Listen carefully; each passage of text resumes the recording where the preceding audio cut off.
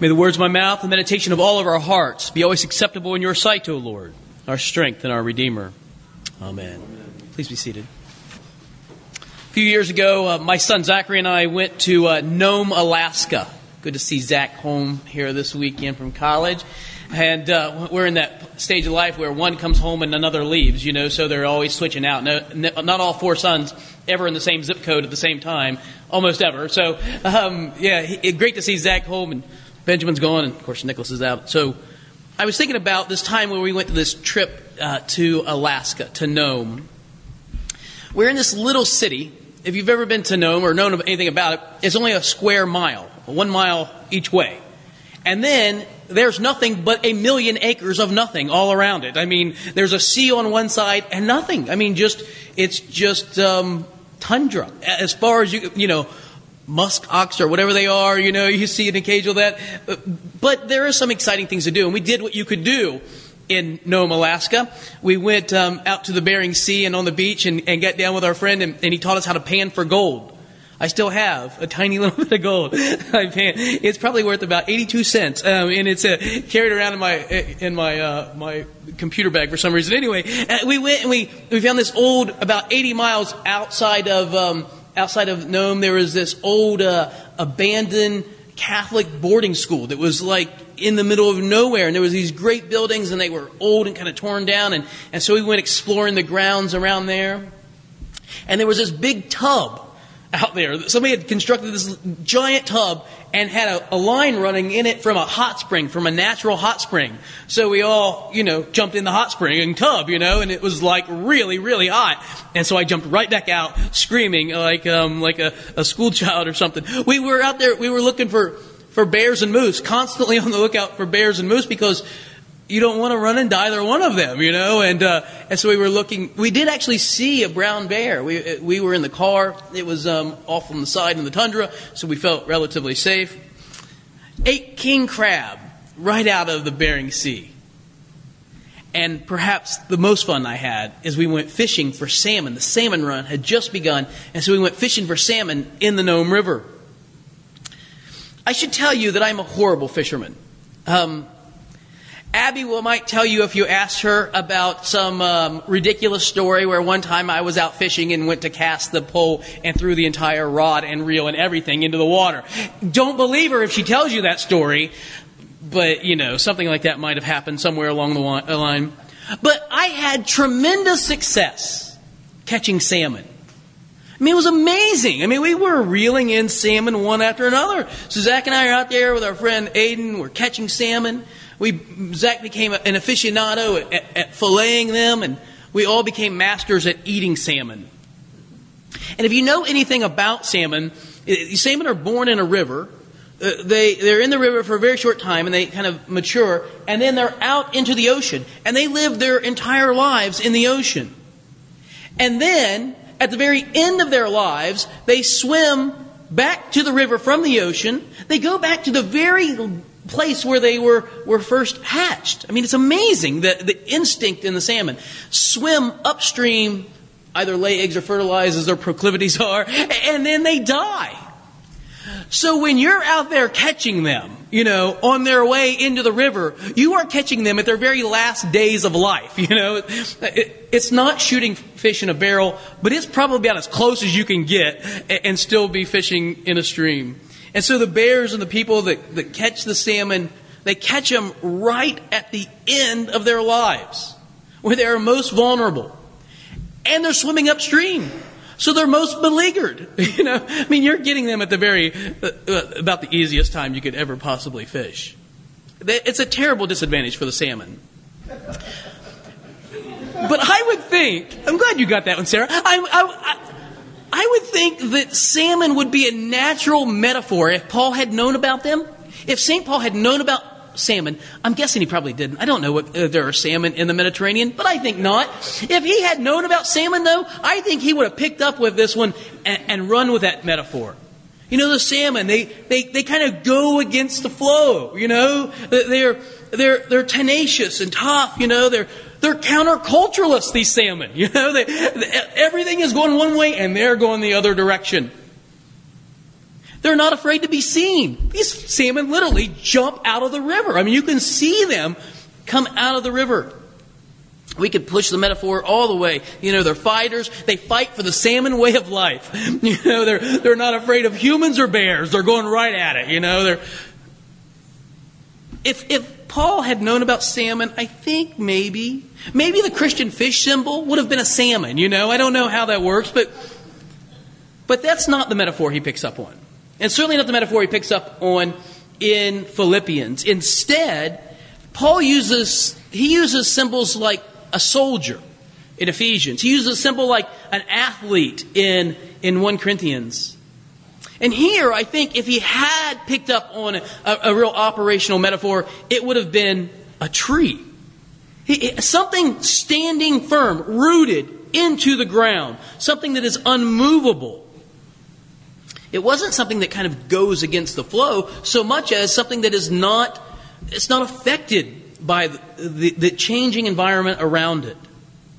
A few weeks ago, I went down to Springfield, Ohio, near Dayton, where I grew up, to see my niece play tennis and my nephew play football.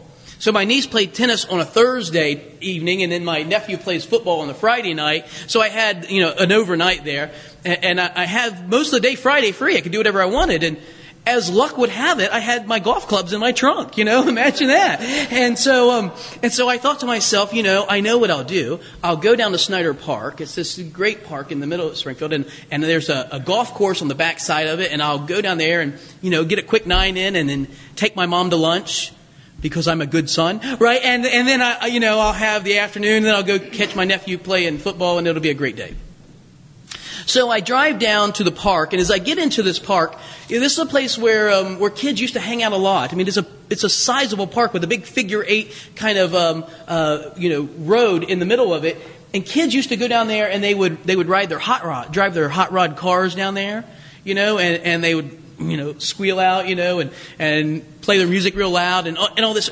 And as I got down there, I noticed the very first thing is that they changed the driving pattern so that you can't do that anymore. And I thought how rude that was, how could you possibly go and do that? And then as I was driving by the lagoon, there used to be this topless mermaid statue out in the middle of the lagoon. And kids used to swim out there and put an undergarment on her so she would be covered. And she was gone. There was no mermaid out in the lagoon anymore. And I was aghast. I can't believe that they would do that. And then I turned the corner and I was heading across there's this old steel bridge. It has this green-blue patina on it. I've driven across it many times.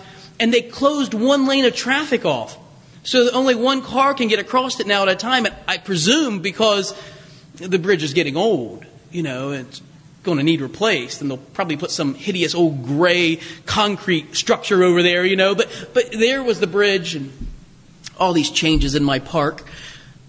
And then I turn the corner and I go down this long road towards the golf course, and there wasn't a single car in the golf course. Not a single car at the parking lot.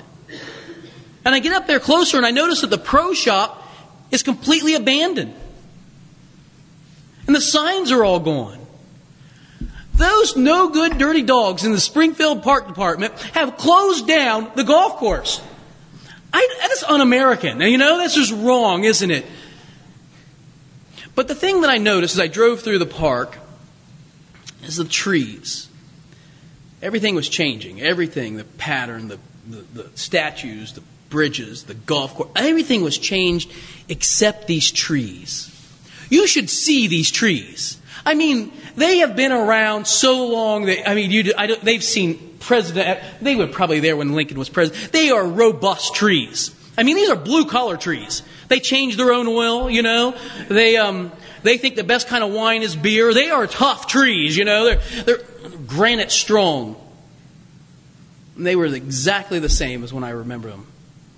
Unchanged. That's Paul's metaphor. Look at the text. Will you take a moment and look with me at the text in Philippians chapter 4, the epistle lesson for today. Look how it begins. Therefore, my brothers, or my brothers and sisters, this would be an easy translation, whom I love and long for, my joy and my crown. Look at this. Stand firm, thus in the Lord. Stand firm. It's a command. It's what's called an imperative in the original. It's not a suggestion, but a command. Stand firm, but not a bossy one. This is sort of the encourager's command. It's Adrian yelling up into the boxing ring, "Rocky, get up!" It's not like she's telling him to get up. That was my best Adrian, by the way. Get up! It's the encouragement command. It's the mother who says to her daughter, "Oh, honey, play that Beethoven piece for your grandmother." It's not really a suggestion, it's a command, but it comes with a gentle tone. Paul says, stand firm. Stand firm in the Lord. Stand firm in the Lord. There's a shared faith, isn't there? Continue in this Christian faith. And the only reason he would say this is because there is pressure on them from the outside not to stand firm. There is a push against them to give up, to go a different direction, to allow the changes that are happening around them to affect them in such a way that they no longer are in the Lord. And Paul's encouragement, his command, stand firm, hold fast. I thought about how this command differs from others, you wouldn't say to somebody, continue that great love you have for chocolate ice cream. You wouldn't say that, would you? Of course you're going to continue your love for chocolate ice cream. It's the easiest thing in the world to do. It's not like somebody would ever say, continue to work at that lazy streak you got going. I love the way you hold that couch down. It's just amazing. You don't say that to somebody because it's so natural, at least to me. You tell them, you encourage them, you command them to do things that are not easy. The culture in the city of Philippi was like this. You have this little fledgling Christian community surrounded by a Roman population that was pagan, very libertine in their lifestyle ethic. If it feels good, do it. Whatever kind of makes you happy, that's what you're to do. And then you have another culture, the Jewish culture, that was so resistant to the Romans that they had almost no interaction with them. They viewed the pagans as lost and hopeless and had no interaction at all with them. And then you have this little Christian community that is sort of in the middle. They share the Jewish life ethic of holiness, but they share a love for the Roman people because many of them were themselves Romans who have become converted and become Christian. And so Paul is trying to give them some real nuts and bolts sort of stuff here. In a culture that is pulled at the one end by a libertine ethic and the other end at a very legalistic one, which has even crept into the church, and the church is suffering from this legalistic ethic as well. So I want you to look at some of these sort of very basic things, okay? Look at verse 2. I entreat Euodia and I entreat Syntyche. I notice that nobody ever names their children Euodia or Syntyche. Have you ever known anybody named Euodia? Never. I entreat these women to agree in the Lord. I ask you also, true companion, I'm not sure who he's talking to here, help these women who have labored by my side with me in the gospel, together with Clement and the rest of my fellow workers whose names are recorded in the book of life. Euodia and Syntyche, two women who worked side by side with Paul. They were Christians. They cared about Paul's ministry. They worked hard to support him. They were saints in the church. And yet, somehow, they're at odds with one another. There's some hostility between them. And Paul is saying, no more. What does it mean to stand fast in the Lord? Well, part of what it means to Euodia and Syntyche is that there's no room for animosity, for adversarial relationships. There's no room to hold grudges against one another. That we work at getting along. That we work at having unity in the church. Sometimes the only way to agree is to agree to disagree. But you can do so, I think Paul would say, in a way that's healthy. In a way that is respectful and decent. In a way that kind of works at reconciliation all the time. I think that's true for us as well, isn't it? That the church, if we're going to stand firm in the gospel, one of the things we have to do is we have to be a community that works always at reconciliation. Never allows a grudge to get in between one another. Always works for kindness and gentleness and decency. And sometimes when we disagree with one another, to say, we don't see things the same way, but I still love you. I still value you for the many things that you have to offer and for your fellowship in the Lord. Okay, second one. Look at this one, verse 4. This is from Charles Wesley's hymn, or Charles Wesley's hymn, rather, was taken from this line, right, that we sang this morning. Rejoice in the Lord always. Again, I will say rejoice. Let your reasonableness be known to everyone. The Lord is at hand. Do not be anxious about anything. Be joyful. I'll say it again. Be joyful. I like Peterson's translation here. Celebrate in the Lord. Make your life in the Lord a celebration. Perhaps you've noticed there are some people who think that Christianity is sort of a cipher for miserableness. You have to be like dour and sad and never happy about anything. And Paul would say that is so wrong. It's so far afield from what real Christianity is about. The Christian community is to be a joyful community filled with exuberance. That we ought to be some of the most cheerful, delightful, happy, outgoing, give me some other synonyms. We ought to be those kind of people. That's what we ought to be like. And reasonable. This one's kind of tough here, isn't it? Reasonable. Let your reasonableness be known to everyone. It ought to be a catchword of Christians that they are reasonable, tolerant, forbearing people. And I think that if you look at the criticism of the church in our culture, it would be that we are anything but that oftentimes. That we are often not tolerant. That we're often not understanding. That we often are not people who can be forbearing. We fight the heretics in the church. And we fight the culture outside of it. And that's not the image Paul gives to us. I was reading this Christian magazine, and they were talking about the absence of Christian comedians in the world. And they talked about how there are people in all forms of entertainment. We have musicians and people who are involved in other types of the arts, actors, and people who are in technical parts of the entertainment industry, but almost a complete dearth of comedians. And he says this: much of the church has embraced a hostile relationship with the surrounding culture. A culture war requires a group of people to define itself through a conflict and identify a rival group whose very existence threatens its existence. And once you have that position that we're against you and you are against us and we're going to fight this thing out, you have lost the ability to laugh.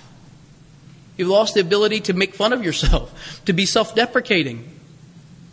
And it is a death knell for the church. In terms of our view, if we view ourselves as superior to other people, then we have no laughter, we have no joy, and we have no reasonableness. Can I make this really close to home? I mean, just if you're a kind of person who doesn't like, just slide your feet underneath the pew. I won't step too hard. Okay, I know that many of us worry about the direction of our country. And I share that concern. I really do. I worry about where we're going. But I think that taking the posture of warring against the culture is both unhelpful to the message of the gospel and it's unhelpful to the church as a whole. We're all imperfect beings. We should see people, whether they share our opinions or not, as valuable, as created in the image of God, as needing to be reconciled to God, not as opportunities for us to war against them. We ought to be joyful and generous. Last one. Verse 8. Look at this one with me. Finally, brothers, whatever is true, whatever is honorable, whatever is just, whatever is pure, whatever is lovely, whatever is commendable, if there's any excellence, if there's anything worthy of praise, think about these things. And what you have learned, and received, and heard, and seen in me, practice these things. Guard your minds and put into practice a Christian ethic that is consistent with what we see in the lives of the apostles. Paul puts himself out there as a paradigm. What you've seen in me, do. I don't know anybody else who is willing to put themselves in that position. I mean, do you say that? Do you say that to your friends? Oh, you should do what I do. If only you would just follow. I mean, Paul's not being arrogant here, but he's saying there is a way to approach life in a culture that is hostile to Christianity that is not what you've seen before. It's not to war against it. It's not to be capitulating to it. It's like a tree that's planted firm and deep. It has deep roots and will not be swayed by the culture around it, but is not hostile to it at the same time. And what we think about, it'd be real easy. The real easy application here is entertainment industry, isn't it? Oh, you could go after the sensual and the materialistic and so on and so on. Let me go to another place. What about the political? The adversarial politics that we have in our society, where it's always us against them. Good guys against the bad guys. And you know what? I've been in enough of your homes to know that some of you think the good guys are one people, and some of you think the good guys are another people. The adversarial politics that we have that goes after one another, always making an enemy out of the other person, that is not the Christian ethic. That's not the way our minds ought to work. They ought to be filled with good things, with things about justice and health and wellness and goodness and God's mercy in the world and these sorts of things. It's about being positive. What does it mean to be rooted like a tree? It means to have a mindset that is completely formed by the Scriptures, by the faith of the apostles. Someday soon, and I don't know when, maybe next year, maybe the year after, maybe 5 years down, might be 10 years down the road, people are going to call me from Springfield and say, you know what, we're going to have a reunion. We're going to meet down at Snyder Park, and we're going to have a picnic and we'll have some fun. Bring a frisbee, and we'll play out and we'll have a great time and we'll go down there. And you know what I'll find? They will have messed up the driving pattern yet again. It'll be even more restricted. You won't be able to get through only one way. And the mermaid will still be missing from the lagoon. My beautiful old steel bridge with its blue-green patina is going to be gone. Some ugly gray monstrosity is going to be there in its place. There's still going to be no golfers coming through the park. But all those trees, those granite strong trees, they're still going to be there. So me casting shade, giving off oxygen, setting a beautiful scenery for that park. I think that's the metaphor Paul wants us to have. We should be like trees. Like beautiful, granite-strong trees that are in the middle of the culture, they're in the middle of the church, and they're not swayed by it. They just continue to bring beauty and health and goodness to everyone who's around it. Do that, Paul says, and the God of peace will be always with you. In the name of the Father, and the Son, and the Holy Spirit.